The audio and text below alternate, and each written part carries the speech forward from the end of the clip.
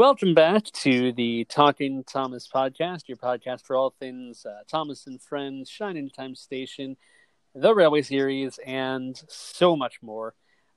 I'm Tony. And I'm Orion. And we're here doing another Railway Series book discussion. And this time it is for the fifth Railway Series book, Troublesome Engines. And this book kind of is all changed for the Railway Series, or at least it's the beginning of a change. As we sort of mentioned in our previous Railway Series book review, which was Tank Engine Thomas Again, that book was kind of the last hurrah for the innocent slice of life stories. And the stories from here on out become bigger. They have a grander scale for, what they're about. They also have a bigger through line. Each story does. But they also change to reflect the current times in real life as well. The first four books were written, very early on in the post-war era, after the end of World War II. In fact, the first book was written at the end of World War II. And so, it's very fitting that they were cute stories because, that's what was needed at the time. But then in 1950, when this book comes out, they suddenly change because life, both in Britain and in the railways, are changing. And Troublesome Engines, as we'll see when we dive into the stories, was in fact written as a reflection of a big change in British railways, and that would be that there was a lot of civil unrest and a lot of striking going on British railways throughout the early 1950s. Right, absolutely. I mean, this is we talked a lot if you've listened to our previous discussion on Tank Engine Thomas Again, about how this book really is the turning point of the series. And there are a few of those throughout. It's not that, as if this all of a sudden is how the rest of the Railway Series is, right, until the end of Wilbert's run. It does change a couple other times too, really. But this is the first kind of evolution of the Railway Series into something bigger and better and different than what had come before. Right. And it all starts out with an elephant. And in fact, that our first story is, of course, Henry and the Elephant, which I've never... Maybe this is because we both grew up in America and, having not grown up with the Railway Series until I was nearly 9 or 10, I never really connected this story with the other three in the book. But again, that's probably just because I grew up in America and I'd only ever watched the TV series until I was almost 9 or 10. And so, of course, the TV series adaptation of this story was season 4, whereas the rest of it was season 1. And so, it's always been a little hard for me to connect these two stories, even though in the Railway Series they are very clearly connected. And I think they do of course, the books came first. And so I think it is interesting how this story sort of, it starts off with even from the very beginning, it starts out with the dissatisfaction of the three big engines, Henry, Gordon, and James, where, I don't know if this is supposed to run concurrently with Tank Engine Thomas Again, or if it's supposed to take place sometime afterwards. But, they're very clearly dissatisfied with the fact that their shunting engine has gone.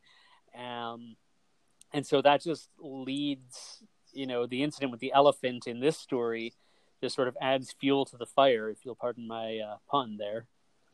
Right. And I honestly, I would say that really James the Red Engine, Tank Engine Thomas Again, and Troublesome Engines, at least the beginning of it, all kind of run at the same time. Right. I think, because, if they would be upset that Thomas had left to run his branch line, that would have been at the very end of Thomas the Tank Engine. And then James was, introduced to the line right when Thomas left to run his branch line. And so you could really see that all of these stories are kind of taking place all around the same time, really, which is kind of interesting. When you think about it, that they would all be, happening concurrently. But But this is a good story. And again, like you said, really we have a kind of a different relationship with this story than people who would have grown up with the Railway series, although most of our listeners wouldn't have grown up with the Railway series before the TV series. So in any way, but it's true. This story really does fuel the fire of their strike throughout the rest of the book, and that's lost in the TV series adaptation. But right from the get-go, I love the first illustration of the book. Yep. Of us looking out from Tidmouth, kind of an interesting angle there. But yeah, that's a great angle. It kind of shows the scale of what we're working with here in the Railway series and at Tidmouth at that time. But again, it's interesting that on the surface, this seems like kind of a more outlandish storybook story, more akin to Thomas Goes Fishing or something like that. Right. But it's really not. No. The title is deceiving, but really, it's troublesome. It's definitely, all of these stories are, something really goes wrong in all of these stories. And that tone is set right from the foreword of the book. It is.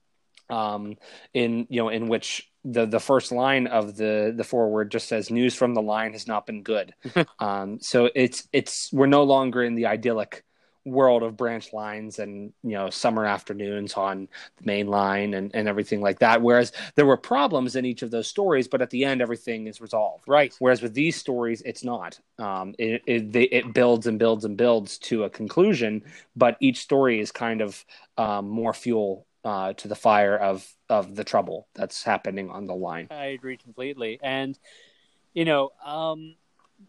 now we say that this story does seem outlandish, and of course it isn't, as you said, because it's based on, as most of these stories are, a true story.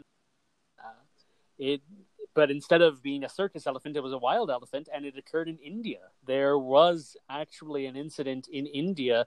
I'm sure there's been more than one, but it's based on a specific incident in India where a wild elephant just basically crept into a tunnel one day, and a train had to end up pushing it out. Right. So, which I found interesting. Now, the other thing to note here is that not only is it a change in tone for the books, it's also a change, or change back rather, for Henry, in that because of illustrator error on so many occasions, and just a mass amount of fan letters asking why Henry and Gordon looked almost identical, the Reverend finally decided that he'd had enough and put Henry back in his green coat of paint. Right, and I think that's honestly a better choice. I think it helped.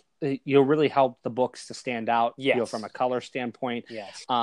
Even if it might not be the most realistic for a railway, might have a more uniform livery of the blue, which is what he was going for. Right. But I think it's fine, and lends the books again a really added pop of color that each character has their own specific color, other than Edward, Thomas, and Gordon all being the same color. I think so too. And because our main characters in this story are Henry, James, and Gordon, and they're each their own color, which I think is great. We have red, blue, green, which are three major colors. So I think it works perfectly that each one has their own color scheme. Yeah, definitely. This is not my favorite story of the book. I would actually probably say it's my least favorite story of the book.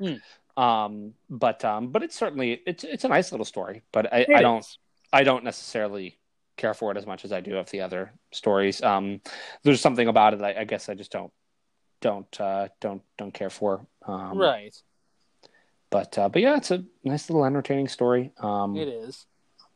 But that lets us move on to the next story, yes. Tenders and Turntables.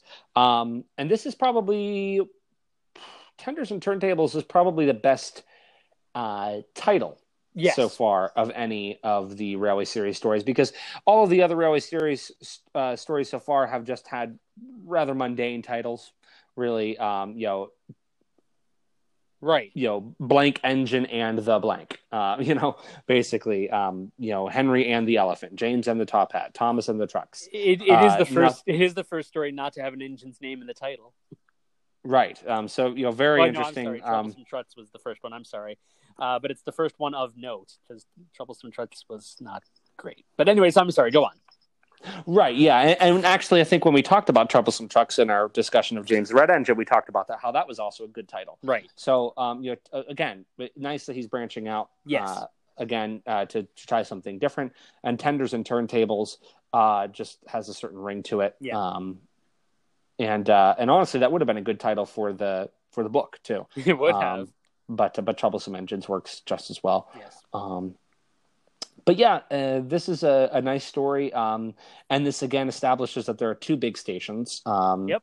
Vicarstown and Tidmouth. Now, of course, that they're not named that in the Railway series, but they are. It is nice. And again, we start out with an operational description, as we do with some of the other ones, explaining how James is a mixed traffic engine, explaining how Annie and Clarabelle work in the beginning of Tank Engine Thomas again, in the story Thomas and the Guard. In this one, it explains how the turntables are set up, why they're there, that it's dangerous for tender engines to go fast backwards, right. How tank engines don't need it. But again, this is nice. Establishing that the main line and Thomas's branch line meet, and that Thomas can still be popping up in these stories. It's a convenient way for him to pop up without us having to have a story centered on his branch line. Oh, nice. Yeah, it is. It's a very nice setup. And of course it leads the end of the story. Of course, is the strike. The first two stories are really. All these tensions between the three big engines building up and forming a strike. I think that this story in particular, it's not necessarily my favorite, but it's one of my favorite stories in general because I love, both in the TV series and in the Railway series, the illustration of James spinning on the turntable is really, I really enjoy it. Right, and something nice about this, it's... Perhaps in one of the earlier books, the whole focus of the story would have been James being on the turntable. Right. But in this one, there's so much in this story. There's, little discussions here, little things here. Gordon having to, go backwards. Right. And James spinning on the turntable, and Gordon being, and all of that. So it's Gordon not being able to stay on the turntable. So there's so much going on in this story that makes it different from all the earlier Railway series stories. And again, marks the turning point of the series, that there can be multiple things going on in the same story, and that the stories can handle that. It does. Now this, I like the look of the turntable as well. And the turntable itself is based on a real life turntable. It is based on a turntable at Hawes Junction, which is part of the Keighley and Worth Valley Railway. Oh, interesting. Yeah. So I think it's kind of cool to see, and I'm sure that the Reverend would have given Dalby instructions on what to base it on, but it is nice to see that a lot of these locations, I mentioned a few back when we did Tank Engine Thomas again, that a lot of these locations do have a basis in real places as well, or real objects rather. Right, absolutely. But yeah, so the end of the story, of course, ends that we don't know what they're going to do. Right. But it just says that we'll do it tomorrow. Right. And the Vat Controller will look silly. So it leaves us in suspense for what will happen in the next story, which is Trouble in the Shed. Again, another turning point for this book is that, there are stories here that don't have the engine's name in the title, and that it's more a descriptor of general goings on. And what's interesting is that the title change also reflects the story change, as we were discussing, in that it's not just focusing on one particular event. There's lots of things going on. Right. So in this story, if we think that Tenders and Turntables had a lot going on, this one especially has so much going on, because we have the beginning with the passengers on the platform being annoying to the Fat Controller, which is funny that he can't work with all that noise. What a nuisance they are, the people who are paying for the railway. Yes. Very funny. Almost Basil Fawlty-esque. Oh, yeah. There for the Fat Controller. And you can really tell in these early stories just how contemptuous of railway officials Wilbur was. Oh, absolutely. Definitely 100%. But we start out with that. Then we move to the big engine's not moving. Then Fat Controller goes to see Edward. Then he buys a new tank engine, Percy, and then Thomas comes, and then they run the branch line, they run the main line. So it's just so amazing that there are so many things that happen in this one story. It's a packed story. And really different than the previous stories that in all the preceding books. Right. Now, of course, this one is one of the first. Now, obviously, these stories were written back in 1950, and so they are, of course, a product of its time. And this is the first four books. Haven't really had much that I would say is really antiquated. But this story in particular does have the first use of terminology that's kind of out of date now, So right, absolutely. Yes. And I'm sure everyone who's listening will know what we're talking about. So, but I don't know. This story is so packed and I love it. It's probably my favorite story of the book, to be honest, just because there is so much happening with it. I know that in our first few Railway Series reviews, we keep talking about how very little happens, but so much happens in this story, because the engines go on strike, and then we have Edward telling the Fat Director about how the big engines have been mistreating him, and then he buys Percy and brings Thomas to help out. And it's really great to see. It's really great to have Thomas back, even though we only just saw him in the previous book. That would have been a whole year ago, of course. It's nice to see him back and on the main line, helping Edward and this new engine, who would, of course, become a fan favorite. Right, absolutely. And he was able to write so many stories for Percy too, which is amazing. Kind of like Thomas. Right. There's just something about the tank engine that they can write so many different little stories for, that just seemed to be harder for him to write about bigger engines. Because even the narrow gauge engines, he was able to write 4 whole books. Exactly. I'm sorry, 5 whole books. Yes. About the the narrow gauge engine. So just shocking. Now I haven't counted. But I would imagine that there are almost as many, if not more, stories about Percy than there are about Thomas. I would probably say that you are right, at least in the Railway series. Yes. Yes, or at least in Wilbert's Railway series, right. Not because Christopher wrote quite a few Thomas stories. Well, that wasn't always his choice, but yes. True, but he did, obviously write quite a few more, and actually he didn't write that many Percy stories. No, he didn't. Not at all. I wonder if he wasn't much of a fan of Percy or not. No. But probably my favorite illustration of this story is the opening illustration of the Fat Controller's office and all of the passengers, waiting outside the door and then peering into the window. Yes. Just a great little illustration there, and we get a little regional map too. Yep. Again, not necessarily reflective of what the series or what the locale was, but that's a nice little map there. It is. I do like that illustration. My personal favorite illustration, though, is the one in the workshop, simply because I love the design of all of the other engines, and it's not that any of them have that unique of a design. They're all fairly similar, but I just really like the fact that we see so much of the workshop, because obviously in the TV series, which we'd have been more familiar with growing up, obviously there wasn't budget to build a whole bunch of models for one scene, and so they just took the models that they had and covered them with tarpaulins. But it's nice to see the other engines in the workshop, and even though they have nothing to do with anything outside of Percy, it's nice to see, I think. Yeah, no, absolutely. The only problem is that it says they showed it. The line is he went to an engine workshop and they showed him all sorts of tank engines. Right. But some of these illustrations are clearly not tank engines because That's there's basically a red Gordon. Yes. And like a green Edward or James. Right. And then we can't see the engine beside Percy, but the engine in the middle is definitely a tank engine because it basically looks like Thomas. Right. So that's interesting, but the other ones aren't tank engines. Right.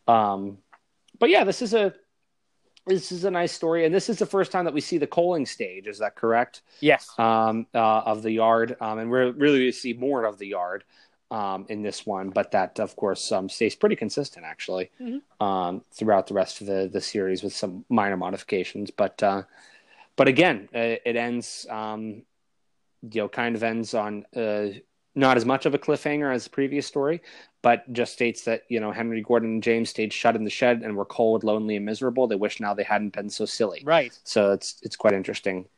It's funny. That it ends like that. It's funny actually because both of the middle stories in this book end with the word silly, in that Tenders and Turntables ends with the three big engines remarking, we'll do it tomorrow, the fat director will look silly.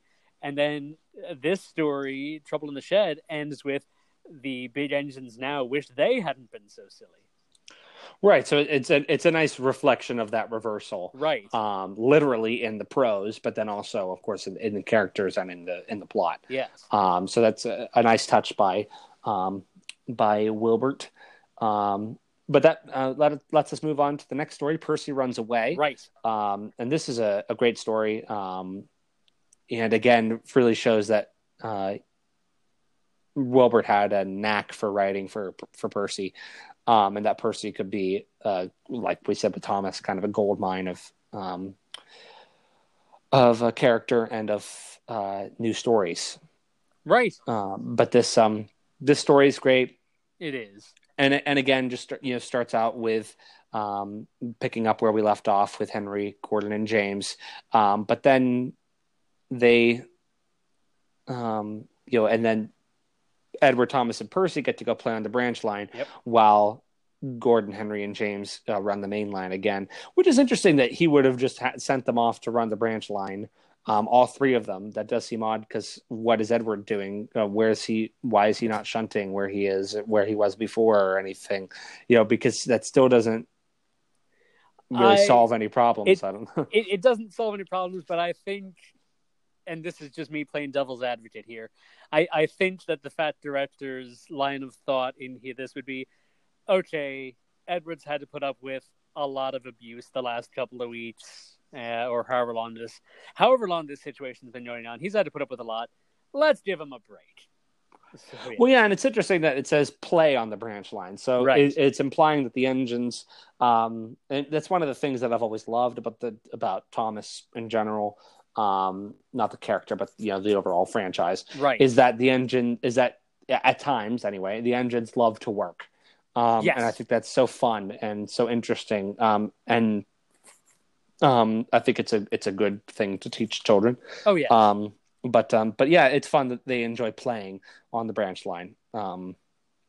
But yeah, so and we establish again the relationship between Thomas and Annie and Claribel. They're pleased to see him again. Mm-hmm. And then Edward and Percy are playing with trucks. And again, the difference between the big engines, they hate trucks. The smaller engines anyway, love trucks, or at least don't mind playing with them in a yard, but they don't necessarily like pulling them, right? Because they're dangerous. Right. But yeah, so that's and then it moves on to it's almost kind of the story's kind of separated in half really from the opening of the story, and then it moves on to we leave Percy alone as he's out on the main line, and then of course there's an issue that he forgets to whistle for the signalman. Now, it does seem a little odd that the signalman wouldn't realize that this tank engine is sitting outside his signal box. It seems slightly unbelievable. Yeah. but it is what it is. Now here's the thing that I find interesting about this. Now, in the Thomas fandom, and you and I, as we've established, have been in this fandom for a long time, there are a lot of people who dislike a certain episode in season 3 for much the same reason, and they parrot the reason that the Reverend W. Awdry didn't like that episode, or at least part of the reason. Now, it seems that the big part of the reason that the Reverend didn't like said episode shows up in here, because if an engine is stopped in one place, it is supposed to alert a signalman. So doesn't this story kind of contradict the Reverend W. Awdry's favorite Rule 55? Right. Yes. So yeah, this one doesn't. It's just, and it's again, it's kind of it's one of the problems, of course, with the Railway series and with the Thomas franchise in general, that how much control do the driver and fireman have? Right. How much control does the engine have? So Right. Why wouldn't the driver and fireman, if the driver and fireman are in control, why wouldn't they have whistle to the signalman? That's right. Because if Percy controls the signal. So it's where it gets a little tricky and muddy in trying to define the powers of the engine versus the powers of the driver and fireman. But a good story nonetheless. Oh, yes. But I think it's marred by that aspect that that some of the other stories are marred by, because it's hard to define that line. It is. Where that is drawn. It is. And you know, my comments, of course, was mostly in jest, because, you know, we know how certain people like to go on about Rule 55 quite a bit. And so I just thought it was funny that even the Reverend didn't always follow railway rules. Right, absolutely. So, my comment, like I said, it was mostly in jest. So, yeah. Now, interesting thing about this as well is that the incident in this story with, you know, an engine basically sitting on the main line, almost getting into a crash, running away, and ending up, with its bunker in a huge bank of earth. Is based on, of course, a real story, and it's another one that's at Hawes Junction again. So same, or at least similar location to the turntable in Tenders and Turntables, except it was just a bank of earth near Hawes Junction. And although the source that I'm looking at, which would be Soda Reading Between the Lines by Christopher Awdry, the source doesn't really expound upon what happened in that instant. Obviously, we can infer that it was something similar to what happens in the story, but apparently the real-life incident ended rather tragically. So, thankfully, this one did not. Right, absolutely. But like Thomas the Tank Engine, the book, this has as opposed to a larger arc where Percy goes from cheeky tank engine to working as a station pilot, or working in a yard, and then eventually getting his own thing. This one has a kind of a mini arc. Percy's bought cheeky and then is still cheeky. And it's funny that the Reverend W. Awdry actually writes that. He says he's still cheeky because he is that sort of engine. Yeah. I like that. Percy really never learns. But it just says he now works in the yard and finds coaches for the trains. And what's interesting is that because of as opposed to he wrote Thomas as getting his own branch line, so that Thomas is really stuck on that branch line, right? For the rest of the series. The nice thing about the way that he wrote Percy into the stories was that Percy can kind of be anywhere. Right. Percy can help to build a new harbor. Percy can help out on Thomas's branch line. Percy can be in the yard. So there's so many different stories for Percy to appear in, whereas I think he and that possibly may have just been a reaction to Thomas, in that he felt kind of stuck. He couldn't keep using Thomas because he wanted to keep everything set in its place, right? And he didn't want, to quote the Reverend W. Awdry, he didn't want Thomas to be crane shunted in to places that he didn't belong. Exactly. Yeah, from the same conversation in which he talked about Rule 55. It is. But yes, So I really enjoyed this book. I think it's a really nice book. It's got a great arc as well. You know, it starts out with, you know, the big engines being dissatisfied, and their dissatisfaction just grows after several incidents. You know, at least one major incident for each one. But it's just this build up of microaggressions that just overflows at one point until they finally decide to go on strike. And then, you know, the fat director is just like, okay, hey, if you're going to go on strike, I'll get a new engine. So, and then he does. And then he eventually, after they've learned their lesson, you know, are let out of the shed again. And and then Percy is integrated into the series. And I just find it really interesting because, again, like in the Three Railway Engines, we don't really know how long the Fat Director kept the three big engines in the shed. You know, I mean, just because it's never specified just how long were Thomas, Percy, and Edward running the main line. Well, I think it actually does. I think in the beginning of, it just says several days at the beginning of Percy Runs Away. So we could imagine it probably wasn't too long, but maybe a week or two. I would imagine a week at least. Yeah.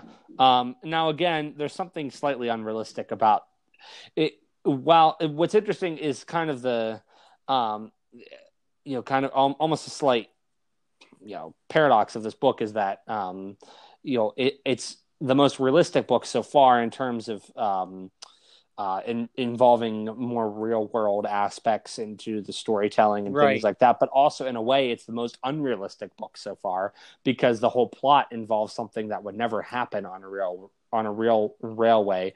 You know, in terms of the owner of the railway just shutting up three of its, you know, of the main engines in its fleet.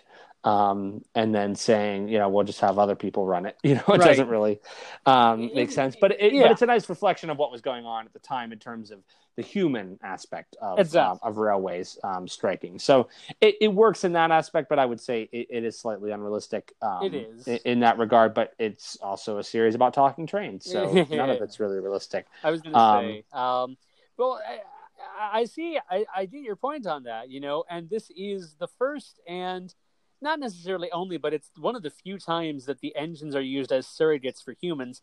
A lot of the time, the engines are engines, but you know, in this case, at least, the engines are, you know, supplements for humans.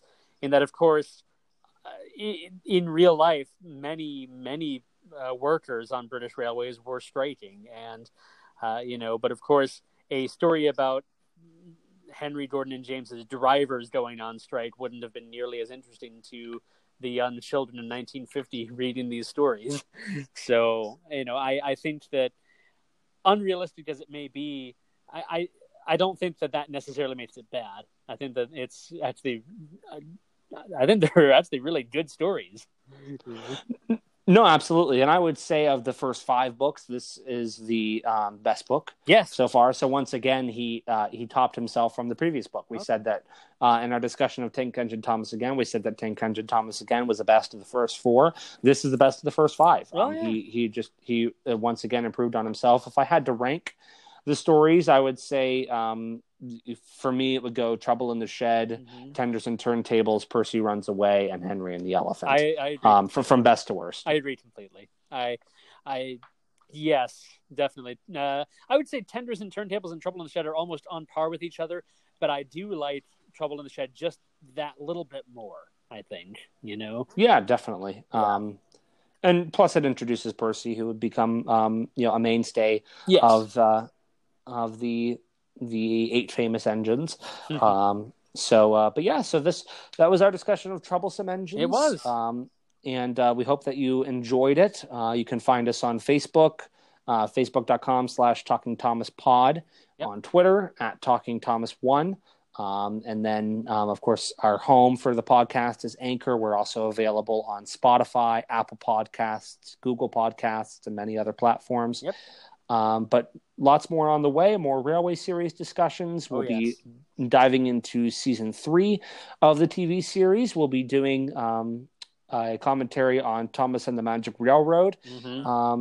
later this month as well. Oh, yeah, for the 20th anniversary. Yeah, I was about to say, because this month is the 20th anniversary as well, and we've got a lot of really exciting things to come throughout this second half of the year.